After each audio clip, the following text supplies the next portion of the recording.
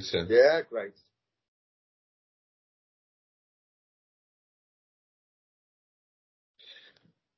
Okay, welcome to the Agents of Hope podcast. My name is Nizam Hussain. I'm an educational psychologist, and today I'm really honoured to have Joe Elliott to speak to us about dyslexia. Now, I'm going to let Joe introduce himself, but Joe is a professor at the University of Durham and also the principal of Collingwood College. Was it, Joe? Right, that's right. Okay, yes. Brilliant. So, Joe, I don't know if you can spend a few minutes of just you kind of telling us what you do, how you've kind of a snapshot of your journey towards becoming whatever you do now, so the professorship. Yeah, great. Well, what I've been doing for most of last year is trying to manage COVID in a community of young people, 500 young people in the college, trying to manage that in ways which keep them safe, but also seem fit within the regulations. And that's been quite a challenge. At one point, we divided our college into 42 households of about 15, 20 students each, and at one point 40 of the 42 were in isolation. So that's been a large part of this year. Wow. But I've also been doing quite a bit of my research and writing as well. So at the moment I'm on something called the Research Excellence Framework Panel, which is every 7 or 8 years, all research in Britain, or every researcher, every academic in Britain has their research evaluated and graded for a massive exercise, and then that comes out. Individuals don't know what their grades are, but that comes out at the departmental level of each university, and this comes out next year, and it's a massive undertaking. But there's about 20 to 25 of us currently trying to do this. So that's taking most of my summer out. Okay, and although you yeah, so maybe just say a little bit about background. So, because I understand a lot of your listeners are people who are, sort of reasonably new to the EdPsych world, I guess. So I trained in 1973. I can hardly believe it's 48 years ago, coming up for 48 years ago. But 1973, I trained as a teacher in 1977, and I was going to be a drama teacher. But what happened was I got some placements in a girls' secure unit, now lesson secure unit, and this absolutely fascinated me. So I got a job there as a teacher, and I taught there for a few years, and got really, really interested in the work that the educational psychologist was doing at the time.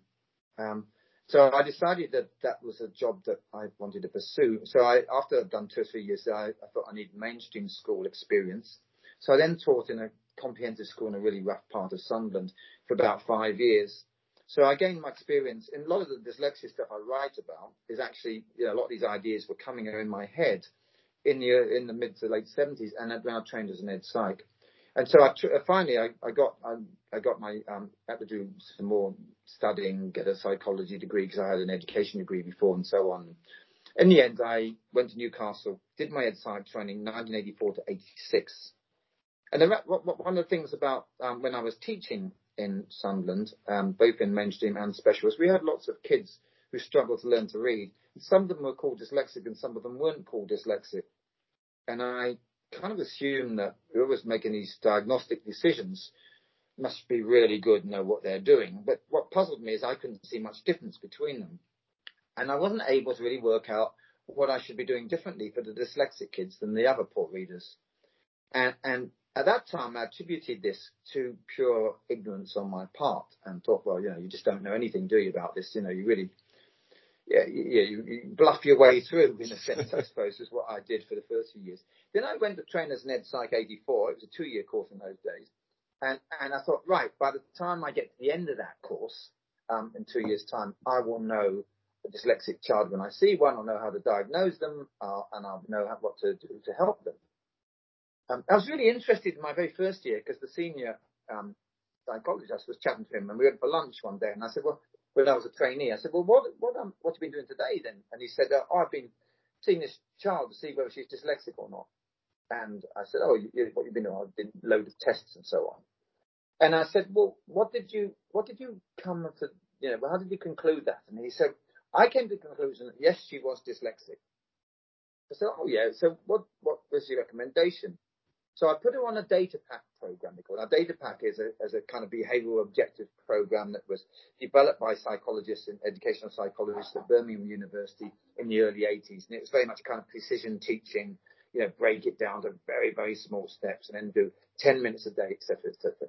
And in a sense, a lot of ed psychs were using this program. So that's really interesting. I said, and I sort of leaned forward and said, what would you have done if you decided that she wasn't dyslexic? And he kind of looked around the room a bit and then said, I'd still have put her on the data pack program. So what I wanted to do was to shout and say, well, what on earth did you worry about whether she's dyslexic or not then? If you're going to put in the program, why didn't you just put in the program in the first place? What difference did it make? At that point, that was 1985, I still kind of thought, even when I qualified and I was working as a psychologist in the northeast of England, I still had this idea that there was all this expertise out there. There were other people, maybe a bit more sophisticated than that person, who actually knew how to identify dyslexia, how to run tests, how to work it out and to do programs. So in a sense, I still attributed the fact that this senior psych was probably about as ignorant as I was about how to do all this. So he joined a club of one at the time. We made a club of two of people. And, and then during the late 80s, I was getting lots of referrals from people saying, can you have a look at this kid? I think she's dyslexic. I once got one for a 4-year-old saying, I think this child's got ADHD and dyslexia. Can you have a look? This came from the GP. And all that time, I felt a bit of a fraud because I thought, I still don't know this. It's just, one of the problems about being an ed psych, that I had anyway, is you deal with so many different complex problems that I spend a lot of time thinking, imposter syndrome. I'm talking to people about autism, I'm talking to people about eating disorders. All these things. And I thought someone's going to find me out. And of course, within that was dyslexia in my mind. So this trotted on. I then went into teacher training in 1990. And I was training a diploma and a certificate in special educational needs for serving teachers, as well as doing initial teacher training. This took me into the 90s, and I still felt really ignorant, stupid, and so on. My way through the 1990s. And in 1998, I wrote a book called Children in Difficulty, A Guide to Helping. In fact, the 4th edition comes out next month, believe it or not. 23 years later, I'm still doing this book.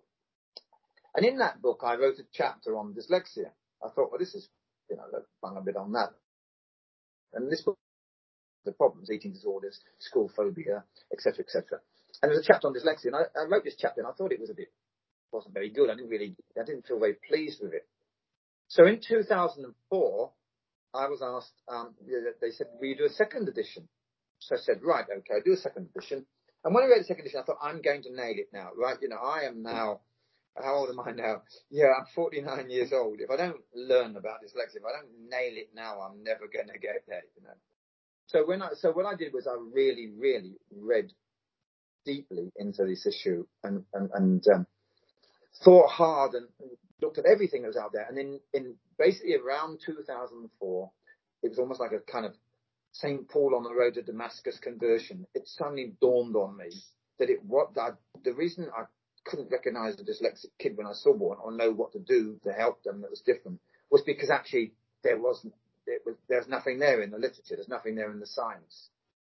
So that's what I wrote about in 2004. And then I've been trying to make a TV program with someone. I was doing a lot of research into motivation of adolescents and primary age kids in Russia, United States, and UK. And I'd written a book about that as well. And a TV producer wanted to make a TV program about it. So we pitched it to Channel 4. Channel 4 weren't interested. So we were talking, his wife was a speech therapist, and we were talking about this chapter in the book. And he said, well, this is really interesting. In the end, we pitched that to Channel 4. And Channel 4 kicked that into touch. They weren't interested either. And then interesting, he said, well, how these things work by chance. Channel 4 were then criticised by government for doing too much kind of 1830 Club wet T-shirt competitions in Magaluf. And they said, you need to do a little bit more high profile, a bit more scientific. You need to go up market a bit. So they got nudged. So all of a sudden, Channel 4 looking around, and they came back and suddenly thought, okay, we'll run this program. So we made this program that went out in 2005 called The Dyslexia Myth. Now, this program is, I don't know if people are interested in dyslexia, see this program. You can download it, but you have to be really careful. If you Google it, it will send you to the wrong program. because someone has managed to overlay another program on top of that one, like a cuckoo in a nest. And maybe I'm paranoid, but it's too much of a coincidence that someone would do that unless they wanted us, to say a very different message. So you wanted to see the dyslexia myth. All you have to do is go to YouTube and put it in. It's Channel 4 Dispatches. And it was a fantastic program, mainly because the guy who made this program had an independent income. So he wasn't relying on the TV kind of budgets. So he flew all around the world and talked with all the people in the States, some really amazing researchers. And in UK, Maggie Snowling and Dorothy Bishop, two great researchers. So he flew and they made this program. This program, when that went out, it caused mayhem. It was such a shock to me. I came back and the Times Educational Supplement deputy editor phoned up and said, it's going crazy tomorrow. It's coming out a piece, it's going to go mad. And then I got another phone call saying, get down to London now. Want you on breakfast TV tomorrow. I kind of said, well, this is incredible. The reaction to it was amazing. And since 1984 to the present day, there's still periodic kind of bursts of explosions and so on, where these things get a lot of attention and then it goes kind of quiet again. So it's really quite interesting. But from 2005 to 2014, I was getting loads and loads of kind of snotty emails, which turned into, as the social media thing took off, a little bit of trolling. And people saying things like, well, it's just your opinion, isn't it? We've all got opinions. This is yours. You think that and I think that. Where's your evidence? Where's the science? So I kind of thought, you know what, they've got a point. So what I did then is I teamed up with a close friend called Elena Grigorenko, who was a professor at Yale Medical School, one of the world's leading geneticists and neuroscientists. And between us, we covered all the disciplines from sociology, psychology, education, genetics, neuroscience, social policy, and so on. And I said, let's really, really nail this idea of dyslexia and let's get at it through all the disciplines, put them all together, because I wasn't aware that anyone had ever done that before. Put them all together. And then let's say what we think dyslexia is. So there we went. It took something like 5 years. The book came out in 2014. That was another storm that resulted from that. But sorry, Joe, this is the book, The Dyslexia Debate, that obviously came out in 2014. That's right. In 2014, the Dyslexia Debate. And I went into that thinking I'm going to say this is what dyslexia is. But actually, when we wrote the book, I'd been writing to Keith Stanovich, who was one of the stars of the field, as it were. And I felt very humble, kind of writing to this guy, this great man. And I said, I really don't know what to do about this. And he said, dyslexia is just such a misunderstood, widely used term meaning nothing. He said, if you don't kill it, it's just going to continue to rip things apart. So in the book, we actually recommended dropping altogether the term dyslexia and focusing upon the different problems kids have. And some kids' problems are what the Americans call reading disability, which is basically a difficulty in decoding text, reading the squiggles on the page in front of you. Forget all the other stuff, right? There's comorbidities between that problem and other things like clumsiness or whatever. And so what we recommended is, if you're ed psych, what you need to do is look at the specific behaviors. So if the child is struggling to decode, focus on that. If it's a problem the child has difficulty understanding the meaning of text, the inference and so on, that's reading comprehension, that's a different thing. Focus on that as well. And if they've got a problem with spelling, look at that, or writing, or whatever. So let's look at that rather than have this amorphous term that's used by everyone to describe all sorts of different things. And of course, there's a whole constituency which now says, it's a gift and dyslexic people are multi-talented and the spooks want to employ them. I mean, just nonsense stuff that's got no bearing in science. And so basically that's what we said. Of course, I trained as an ed psych in the early 80s, and I was a product of the 1981 Education Act and also the Warnock Report, which came a couple of years before.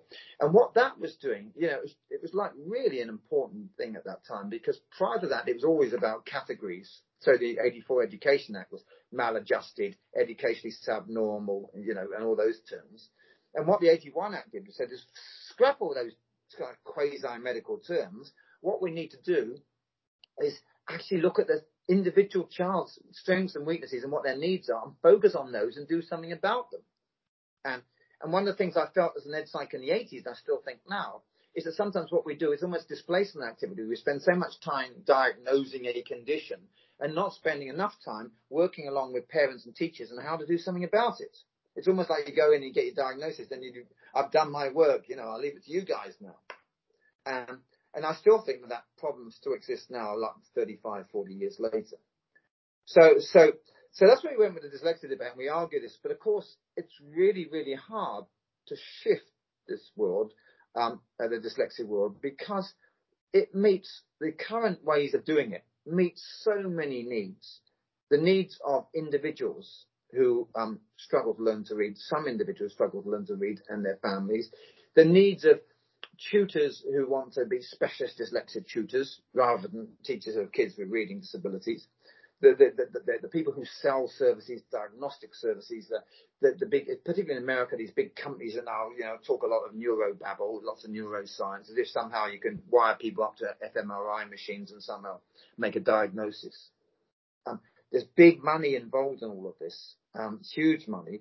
There's a piece in The Guardian that was written about all this debate. It's really great. It's a great article by a lady called Sirin Kell. Sirin is her first name. Kale is her second name. And if you put Sirin Kell Dyslexia Guardian in, up it pops this article. You can read this. It's about 5,000 words. It actually shows you about big business and how that works as well. So that's a really, really brilliant piece of journalism. So basically, since from about 2014 onwards, we've seen a huge debate. More a number of amazing psychologists, educational psychologists, to think about the fundamental problem of the whole dyslexia industry, as I call it, which is the fact that this caters for a very, very small proportion of children who often have parents who can advocate for them, who might have the money to get the services, or get private assessments, or get provision in special kind of expensive schools. A small number of people get the label and get this resource, and then huge numbers of children, all the sort of kids I taught in the inner cities, none of them had a cat and hell's chance of ever getting this diagnosis. And so what this does is it privileges those people who get that label over huge numbers of us. Imagine we said, 15-20% of children have reading difficulties. And what proportion of people get a dyslexia diagnosis? Well, it's certainly not the people who have the greatest reading. Psych, who works in that kind of world. They will tell you that when they go to tribunals, and there's kids going to the tribunals about dyslexia, what they will tell you is that usually those children's problems are not that dissimilar to hundreds of others in those local authorities. So the problem is, why would you do that? Of course, by doing that, you kind of lance the ball a bit. You reduce political pressure on government doing about it, because the people who are very vociferous and powerful get all those sorts of services. And the kids who don't have any political power, their families and so on, they carry on. They're the kind of the kids who don't get that. So I suppose my question to you would be, Joe, why is the use of the term dyslexia flawed, and what are the challenges of identifying children who can be categorized as dyslexic despite their diagnosis offering some hope and agency to a minority of people? Right. Well, let's talk first about the science about the dyslexia diagnosis, and then we'll talk about hope, because that's an important thread in this one. So the question is, before you can diagnose dyslexia, you have to be clear what it is you're talking about, what the construct is. And the biggest problem in this whole debate is that different people hold different understandings of dyslexia, but everyone then treats it as if it's the same thing they're talking about. So I've written a paper called "It's Time to Be Scientific About Dyslexia." This paper is free to all. Durham University, my employers, they paid a fee to the publisher, which means that that this paper is seen as open access. That is, anyone can read it. Just put that into Google. You should be able to read it. And in this paper, I talk about 4 different understandings of dyslexia. So I'll go through those if I may. Yeah, absolutely. Yeah. The understanding that most, what I call highly, the high-powered research world. The understanding they have of dyslexia is pretty much that they conceive of that as a synonym for poor reading disability. So when you see a paper like the genetics of dyslexia or genetics of neuroscience or the genetics, dyslexia and cognitive psychology or cognitive processing or anything like that, where you see these terms, we look at who they use as their participants in the studies. They're basically kids or adults who've done a reading test and score low on it, maybe below sort of 15th centile, something like that, sometimes 20th centile and below. So basically, for all the scientific work, when they use the term dyslexia, they're just talking about kids who just are poor on the reading. And so they conceive of reading as a normal distribution curve, and then at the far end, there's your dyslexics. So they will do some assessments, and then you have a predetermined cut-off point, and anyone below that cut-off point would be eligible to. That would be the way. That's the way they would for research studies when they've got those. And various other people have argued that that's the way we should use dyslexia. Maybe Snowden, I think, many times has talked about arbitrary cut-off points and where do you make that cut-off. Dyslexia at that point. Well, of course, there's all sorts of statistical problems with single cut-off points, but because of error in the measurement and fluctuation from day to day and so on. But that's one way you can see it. So in this article, I said this is the main way that researchers talk about it. Now, I published a paper which is cited in there with Portugal. And what we did is we looked at all the studies, something like 800 studies using the term dyslexia over the last, God knows how many years, 20 years or whatever. And what we found that nearly all of them had done it like that. It was almost always that was the way it was, just simply cut-off point. You scored a certain point on a reading test, bang, you're in. So that's the first kind of dyslexia. The only thing is, though, that the whole dyslexia industry doesn't work like that. Because the dyslexia industry is sort of based on the notion that here we've got a child who's 10 years old, reading at the 6-year level. So before we start, we know this kiddie's got a really difficult problem in reading, decoding, a massive problem. Well, we know they've got nothing wrong with their eyes and ears, the kind of hearing, vision, so on. But so in all other respects that you would, the standard sort of child in that way. And here's a child who's 10 reading the 6. Maybe this child's dyslexic. So what I should do is send this kiddie off for an assessment to see whether dyslexic or not. So in other words, it's not the first kind of dyslexia where by that term they'd be dyslexic simply on the fact they're 4 years behind on a reading age equivalent. But the idea here is that you might be massively behind in reading, but you might not be dyslexic. You might just be an ordinary poor reader or whatever. What Keith Stanovich termed the garden variety poor reader. And that, though, the problem with that is, well, what would be the kind of tests and things you would do to make a distinction between dyslexic, non-dyslexic with a struggling reader? No point giving them a reading test. Before you start where they're going to be on that. So the assumption is that somehow you have to look inside the cognitive processes to identify who's dyslexic or not. Of course, years ago when I was training, but even now they're still doing it. But when I was training, there was a strong belief that dyslexic children were high IQ poor readers and non-dyslexic were low IQ poor readers. So simply, where you have a difference between a reading ability and IQ, if you had a big difference between them, they're dyslexic, and where it's matching, they're not. But research done in the 1990s made it abundantly clear that you couldn't use IQ to differentiate on that basis. These problems got nothing to do with IQ. I mean, you can always cut anything by categories. You could have male and females and say all females are dyslexic and all males aren't, or tall people, short people, or redheads, dark hair. Yeah, anything you like, northerners, southerners. It's got to be meaningful. It has to, and the problem with IQ was it wasn't meaningful. It didn't differentiate between. It told you nothing about what to do in terms of your intervention. So whether you're high IQ or low IQ, the intervention was the same. And it told you nothing about the likely prognosis of how well the person would respond to intervention at all. But of course, this didn't go down well with many people. It didn't go down with the psychometricians who basically make an industry out of using IQ and so on, particularly in America, these kind of tests. And then they developed a whole bunch of other tests called strengths and weaknesses tests. And again, the same thing, there's nothing there.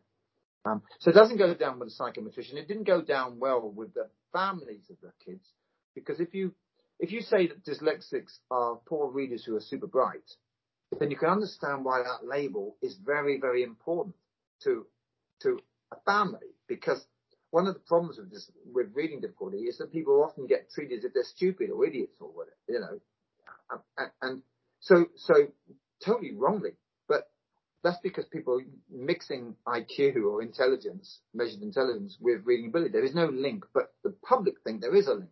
So where you think the dyslexic term means I'm super bright, you can see why people would the last thing they would want is that to disappear. The trouble was the science killed it.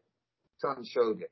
Even the neuroscience, which doesn't do a lot for us in this respect, but the neuroscience showed that the areas of brain that sort of where there's sometimes some difficulty don't seem to have anything to do. You put high IQs in or low IQs into these functional magnetic resonance imaging models, it doesn't make any difference the kinds of brain functioning that you see. So that was so then of course people got a problem. What the hell are we going to do if we can't use IQ? The next step was then to look at subtests of IQ to try and get them together. So we had what was the old acid test in the Wexley, the WISC, arithmetic, coding, information, and digit span. And there was another version for the BAS.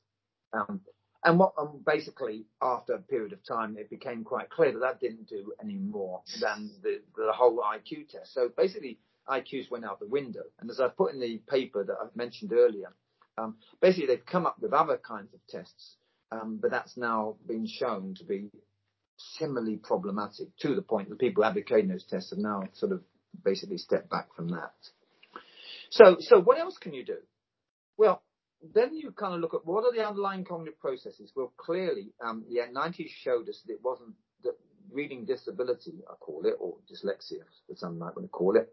But these kinds of problems don't have a lot to do with vision. The jumping around the page and upside down and so on. That was knocked on the head by Frank Vellutina, and amongst others, who was at Albany University in New York State.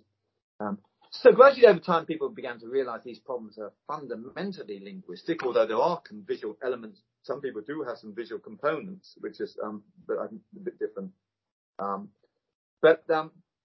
So basically, it was aware of that, and then people began to search for what were these processes. Well, again, research in the 80s, 90s showed the importance of phonological awareness, the ability to hear these sounds in words, and I'm sure everyone's listening to this will know what I'm talking about. And that seems to have an impact on a lot of children, although there are some children who have poor phonological awareness who are great readers, and there are some people who are really poor readers who have great phonological awareness. There's not a straightforward thing like this. And the idea that, somehow you say this kid's got phonological awareness problem and a reading problem, they're dyslexic, none of that stacks up. It really doesn't stack up at all. And then there's a hunt for all sorts of other processes. Working memory, which I did a lot of work with Tracy Alloway and others, with some of the Cambridge team as well. Susan Gathercole. We looked at working memory quite a lot and found a lot of kids who are struggling with their learning have problems with working memory. But again, when you track back, what you find is lots of poor readers don't have a working memory problem, and lots of people with working memories are good readers. All sorts of other processes, reading speed, all this stuff. What the research, if I just bring us forward to the present day, what the research is now showing is that the hunt for a specific or two or three specific processes that somehow you can use to identify that this is the reason why kids can't read is false. What we're talking about is a probabilistic way of looking at the world. In other words, there's multiple factors which increase the likelihood this child's going to stop genetic. Multiple factors. And then you've got some factors which in a sense help you to be got the right kind of education instruction, you've got the right kind of family, you've got the right kind of approach to all of this and so on. And so these are multifactorial kind of understandings. So the idea you go off to someone for an hour and sit in a clinic somewhere and they bang out a couple of tests and then turn around and say, you're dyslexic, you're not. It doesn't stack up even in scientific terms. But the other problem is, I've spent 30 years saying to dyslexia specialists, give me your criteria. What judgment? You've got this 10-year-old reading 6-year level. You say they're dyslexic. What criteria do you use? Let me give you a classic example of the answer. So 2 or 3 years ago, I got this guy sent me an email telling me I'm an absolute disgrace, a disgrace to my profession, a disgrace to psychology, a disgrace to the world. Lots of children suffer and struggle and so on, and you're just taking it away from them. You're just selfish and you really want to blah, blah, blah, blah. This man made one error. Well, he made lots of errors, but he made one fatal error. And that is in the email, he put his mobile phone number. And of course, so I never get upset by these things. It washes off me, quite frankly. But he left his phone, so I didn't.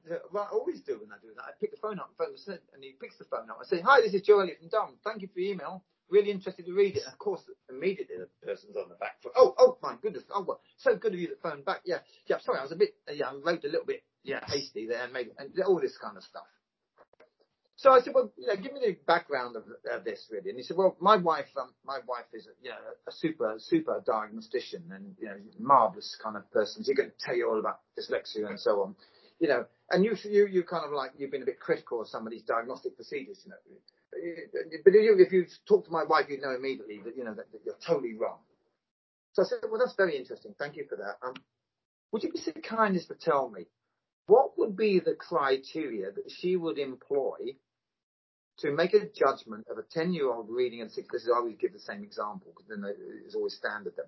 What criteria would she give me to make a judgment of this 10-year-old reading like a 6-year-old?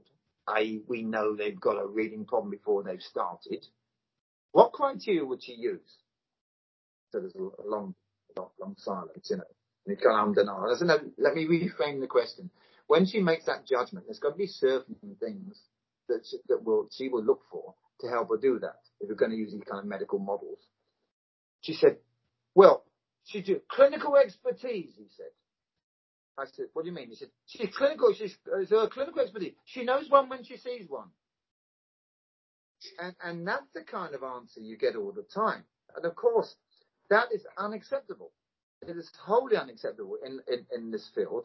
You can't say, I know one when I see one. You've got to be able to articulate how you would differentiate a dyslexic from a non-dyslexic. And then not only would you have to articulate it, but then you'd have to articulate it in a way you can justify. I'd gone to a British Dyslexia Association dinner. By mistake, I got that part that I'd been invited to the top table at this dinner with all the brass there. And I'd gone as someone else's guest. And I don't think they were very happy about it, but all the same. And we sat there, and a person was talking to me about she'd been, a trustee of this for 30 years or whatever. So I asked her the same question. I said, it was really interesting. Well, this is a question I always ask people. Can I ask you if you've been in this business a long time? And I asked her the 10-year-old reading a 6-year level. I said, what would you do? And she said, well, what would I say? Well, how would you do this? She said, I'd start off with an intelligence test. And I said, but on your website, you state categorically that dyslexia, as you understand the term, I guess, dyslexia occurs across the full IQ range. So if dyslexia occurs across the full IQ range, how could you possibly use an IQ test to help you make a judgment that a child's dyslexic or not? At which point, and I'm not joking, at which point she said to me, it's been a really, really tough day, a really hard day. Do you think we might just talk about the weather or something and leave it to something else and not talk about this tonight? And we'll catch up tomorrow and have the conversation. So the next day, she was hiding under a table somewhere when she saw me coming. Because she had no idea how to answer that question. Not the faintest idea.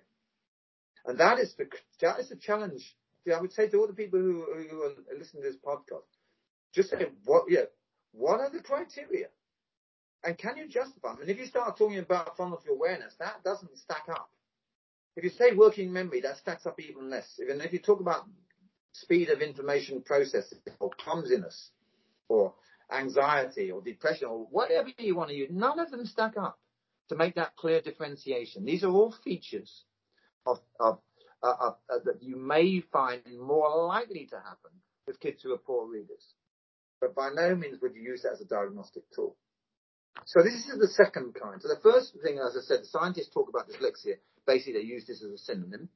And that's fine. Simon Gibbs and I wrote about it. Simon Gibbs, who was a trained ed scientist at Newcastle University. Simon and I wrote this paper 2008. Said, if you want to use dyslexia to describe poor readers, that's fine, as long as we all know what we're talking about when we do this. The second kind is the idea that somehow it's a kind of hidden condition. So in American legislation now, some of the kind of major policymakers, they almost talk about this kind of as if it's hidden. So there's this wonderful diagnostician who saw this child who was struggling, could identify dyslexia. And, for the first time in my life, this wonderful person discovered I had this. Well, everyone could see you're struggling to learn to read. You've known all your life you're struggling to learn to read. So what exactly has this diagnostician actually found out? So there is this kind of idea. And the third way you could conceive of dyslexia, which I have some sympathy for, is it describes those children and adults who just don't seem progress in reading, despite being given the very best forms of intervention. And I have some sympathy for that, because I think we could use that term. That Simon and I actually said that in the 2008 paper. We could say that the kind of kid, there are some who whatever we do with the best approaches we have at the moment in our repertoire, there's some children who just don't make the kind of progress we need them to make or would like them to make.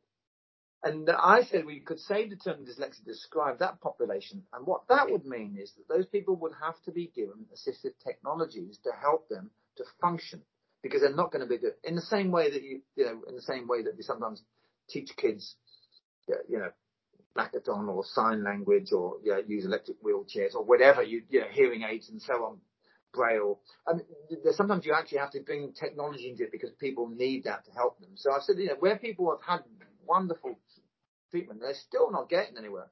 We need to invest in them and give them all the best assistive technologies we can. That costs money. So we could use the term dyslexia to open that door. But then you'd have to do it at the end of years and years of intervention, not with a 4-year-old. You'd be doing it. I think that's quite good, but of course that immediately takes out the whole dyslexia diagnosis industry at a stroke, pretty much. The fourth kind of dyslexia is this kind of neurodiverse thing, which is about that dyslexia is a much bigger thing. It's a kind of much more all-encompassing condition, of which reading disabilities and so on is one small part. And in some cases, they might not even have a reading problem at all, and they're still dyslexic. And then what those people do is they throw the kitchen sink at people, multiple test on test until they find a few common things that they're not doing very well on. Sometimes they're average on this and they're really strong on the other, and they use that as an excuse. Along within that world of this neurodiversity kind of diagnosis, the idea that it's a gift, that where you lose out in some bits, you're going to have strengths elsewhere, and there's no evidence for that whatsoever. The thing about the gift is, when you've come across people in warfare, and people in warfare maybe have lost a limb or something like that, and so they've come back from warfare, they've lost a limb, and so they focus. Well, what can I do? Well, I can play tennis in a wheelchair, or I can really work on art, or work as a lawyer. In other words, you channel your energies into another area, because you say you've got a problem with your leg, so therefore you might well end up playing a sport or an art or something which involves your arms, and you focus on that and you get very good at it. Now, obviously, if you are someone who struggles with the written word, and you're driven and motivated, and those of us, those people who are perhaps highly talented intellectually as well, what they're going to do is they're going to focus all their energies perhaps into areas like business or the creative industries and so on, where their difficulties are not going to hinder them, they're not going to hamper them. So you're going to go into an area where you've really got strengths. For example, in the university, we have a lot of people who have kind of ASD on the spectrum. A high proportion of people like that go into computer science, some of the physics and so on, because in a sense they've got strength in those areas and develop those areas. So the idea that that dyslexia is balanced in some way with his gifts isn't the case. But what we do have are some people who have reading problems who've really driven forward and created, huge skills in other areas. That doesn't mean they weren't born, garnish them later. So that's the fourth kind. There's no evidence for any of that stuff.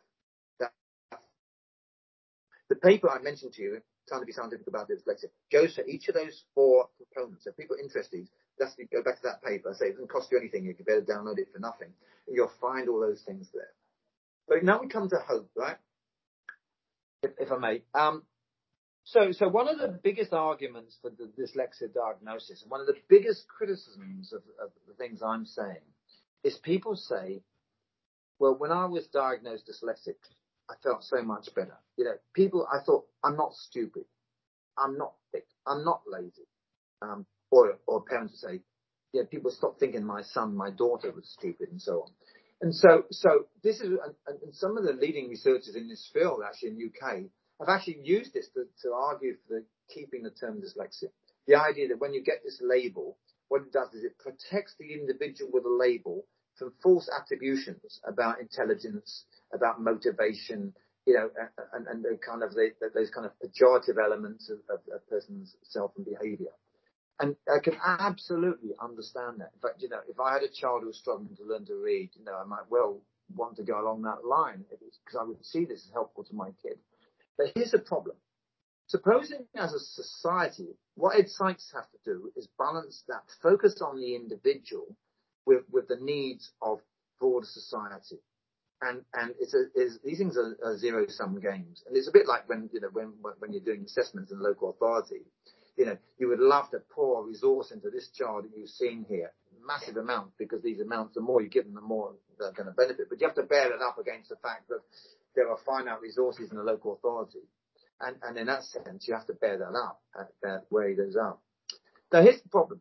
If we say that here's a child with poor reading, struggling reader, if we say that if the child is diagnosed dyslexic, that means they're not lazy, that it means they're not stupid. What does that actually say about all the struggling readers with similar kinds of profiles who don't have this label? So are they the stupid ones? Are they the lazy ones? Because in a sense, that's what it's implying. Of course, the idea that you don't read because you're lazy, you're bone idle, is one of the craziest things I've ever come across.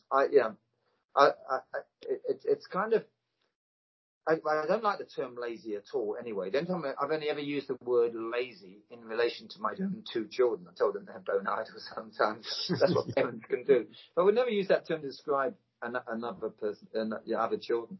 But basically, sometimes struggling readers lose motivation. And they lose motivation because they've tried really hard and don't seem to be getting anywhere. And for some of those struggling readers, not only do they get this sense of learned helplessness, they also get that sense that other people see them trying hard and failing, and then you get this real massive kind of almost shameful effects, and then something called self-worth protection kicks in. If people listening to this ever hear the term self-worth protection, read stuff that Martin Covington has written about self-worth protection. Again, it's one of the best books I ever read. As an Ed Sykes, to understand why some children clown around, mess about in classrooms and deliberately undermine their chances to do well when they're trying to protect their sense of self and protect themselves from trying hard and failing. So many people would rather fail than to try hard and be likely to fail, because trying hard and failing is shameful for a lot of people, whereas clowning around and failing is not, even though they might feel a sense of guilt. So the problem with using the term dyslexia to bat away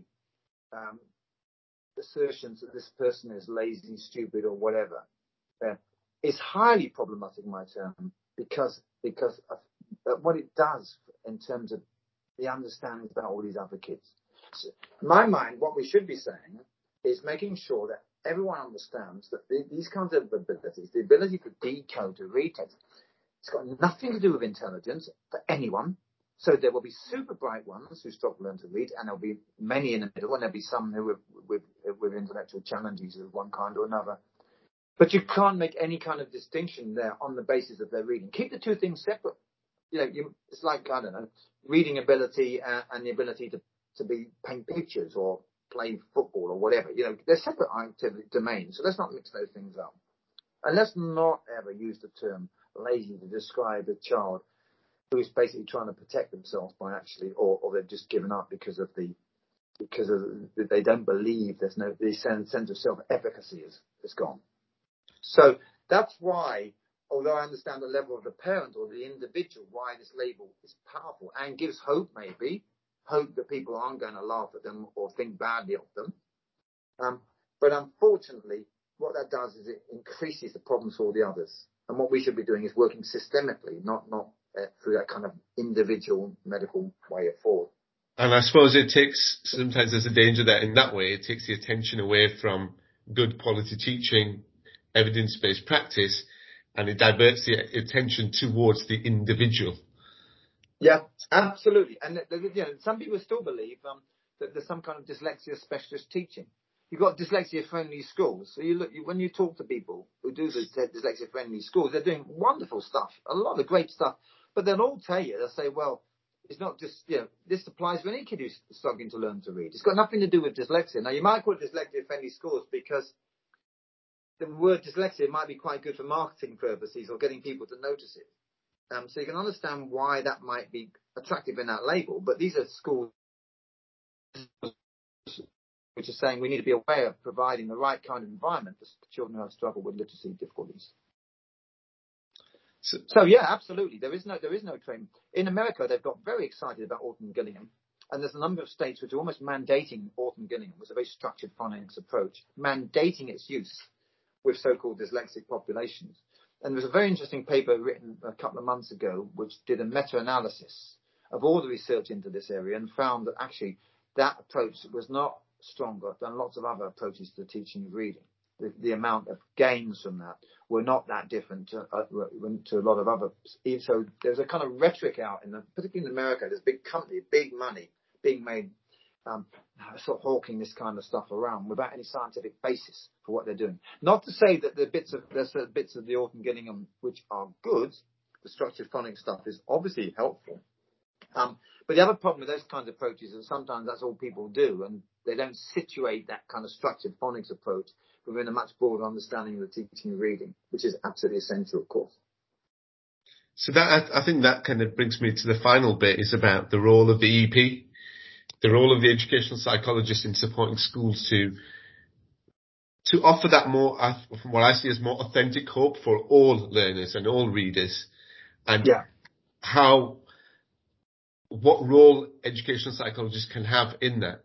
Really offer that authentic hope and offer that authentic support really for the schools.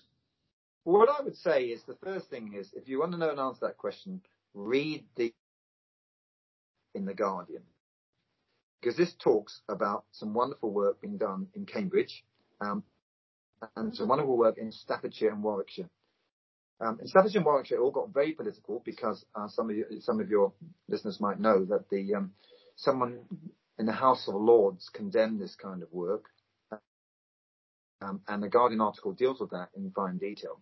Condemned it in ways which were totally inappropriate, and because what they were doing in these authorities, Cambridge, Staffordshire, Warwickshire, and Jonathan Solti's doing it in sort of Essex, now down that way, is basically creating systems of saying, let's have systems where we've got teachers working in a way that they can identify all children who struggle to learn to read from a very early age, and where we will monitor them, and we in place great structures, great processes to ensure that all kids get done and get monitored, and we tailor the kind of resource and help that the children receive on the basis of how well they're responding to the help that they get. What's called response to intervention in America, RTI, but also called multi-tier systems of support, MTSS, which seems to be taken over in America. In many ways, those terms are synonymous. In some states, they mean slightly different things. So you can do your head in trying to work out that. But this was very threatening because it killed the idea about identifying individual dyslexics, testing them, and then sending them off to special treatment. Now, this was a system-wide thing. And what I would say to educational psychologists is that you have to think about the system, the local authority of you if you're in some kind of academy trust. Have you got a structure and a system which is enabling the teachers, who are the people doing the instruction, enabling those teachers to provide the very best instruction, the very best systems, and to spot kids and to follow kids and see how well they're doing? In a sense, I think that's the better role of psychologists than taking them into a school medical room somewhere and hitting them, with a whisk or something like that, writing a report and sending it back. So I'm absolutely in awe of my colleagues. The colleagues at Staffordshire and Warwickshire, they got a lot of stick after the House of Lords thing, and Joe Ward, Sarah Crawford, and then the people at Cambridge, they've done some wonderful work as well.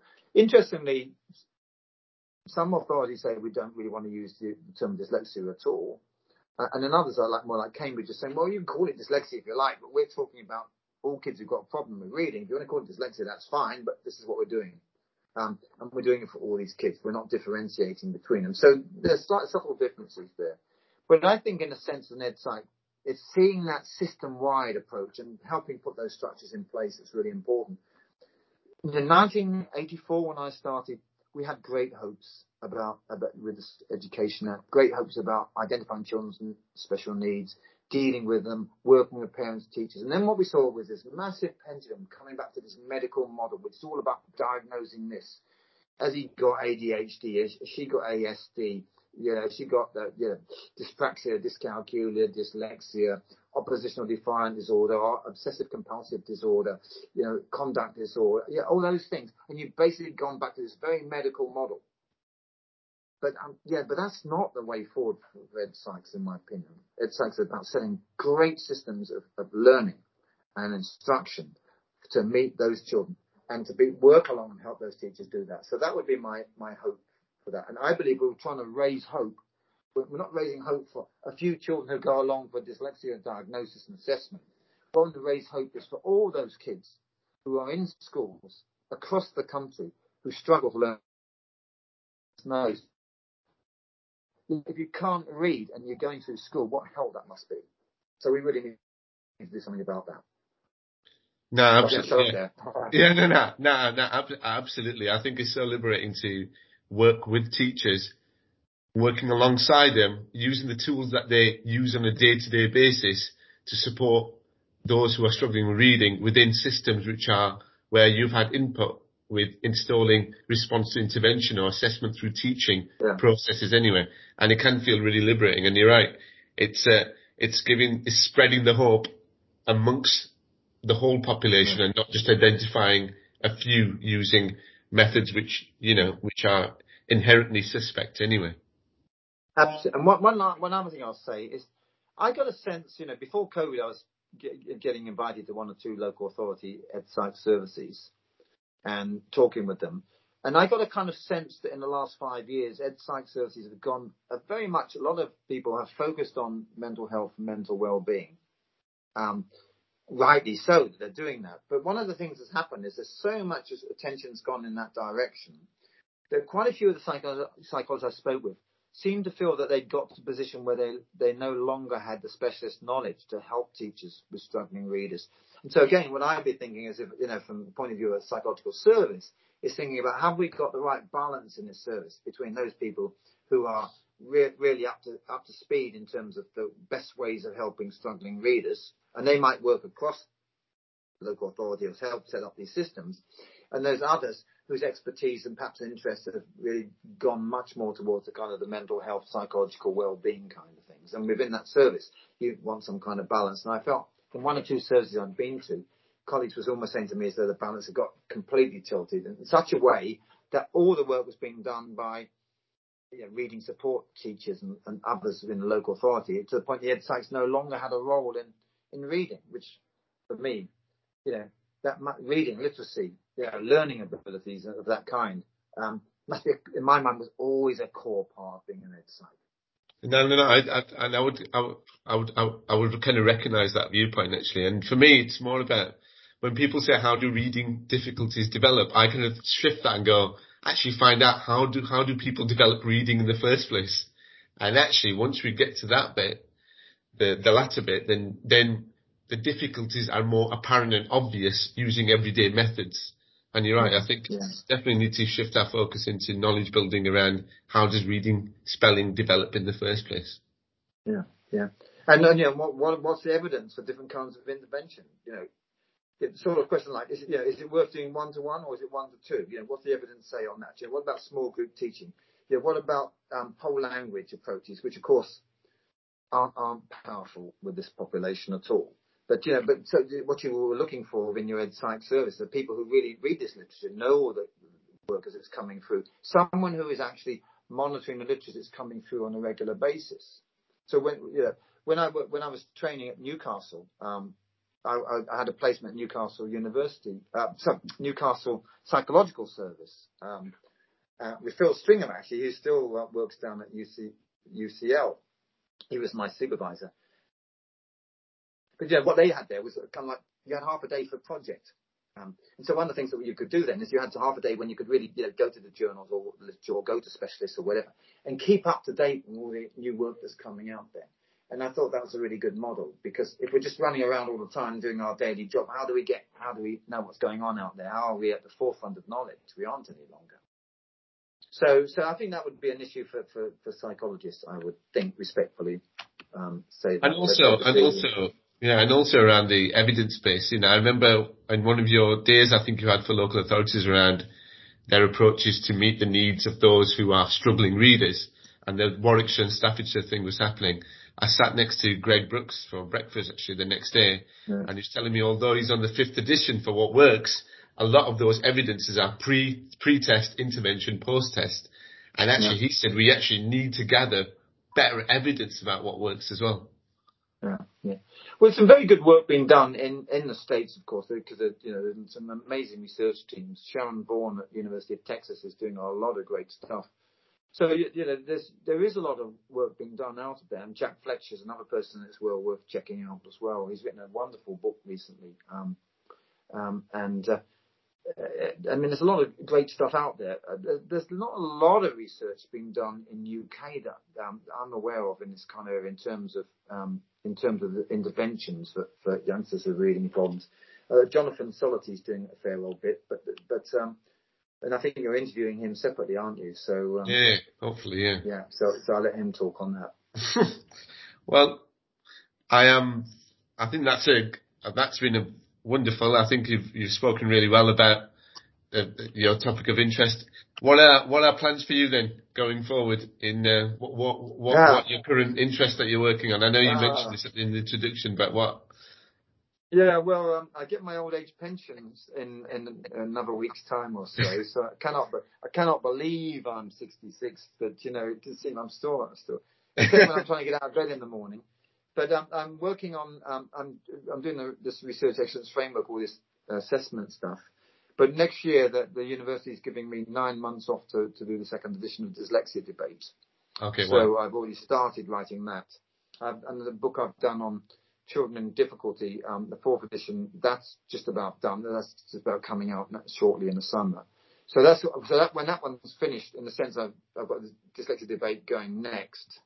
And that will come out probably about 2023, something like that. It's massive literature, huge in trying to keep up to date on following that through.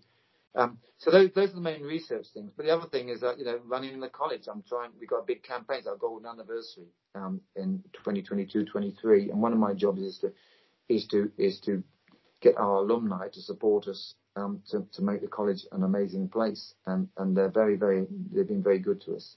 But that involves, a lot of work actually, so I'll be busy doing that as well.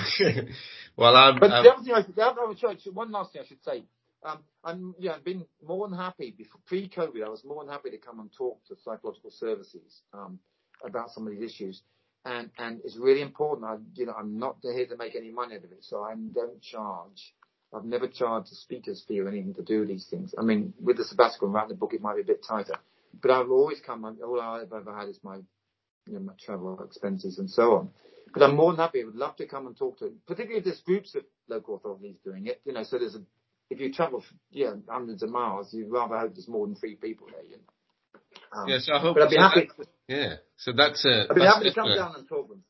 Yeah, I'd be happy to come to talk. As I say, I deliberately make it clear to everyone I don't charge because one of the things I don't want anyone doing is thinking somehow you're trying to make money out of putting forward a position, because there's a lot of that out there, and I don't like that. Well, I hope when this podcast is released and people are listening to this, that the offer is still there and people can get in touch with you. You're accepting any offers to kind of come down, and like you said, with beyond the expenses, you're happy to do that for free. So absolutely, hopefully, Well, Joe, I would really like to thank you again for agreeing to be part of this. I think the conversation is stimulating as always. I've heard you speak a number of times, and each time I pick up something new from whatever you've said. So, and you always deliver in such a charismatic, kind of energetic level as well. So that's. I don't know. I'm not built for the Zoom age, to be honest. I'm absolutely not built for Zoom. I've struggled, to be honest, with these screen things, and getting too old, I think, for this. So I'm just going to stop recording and then we can have a little catch up. So.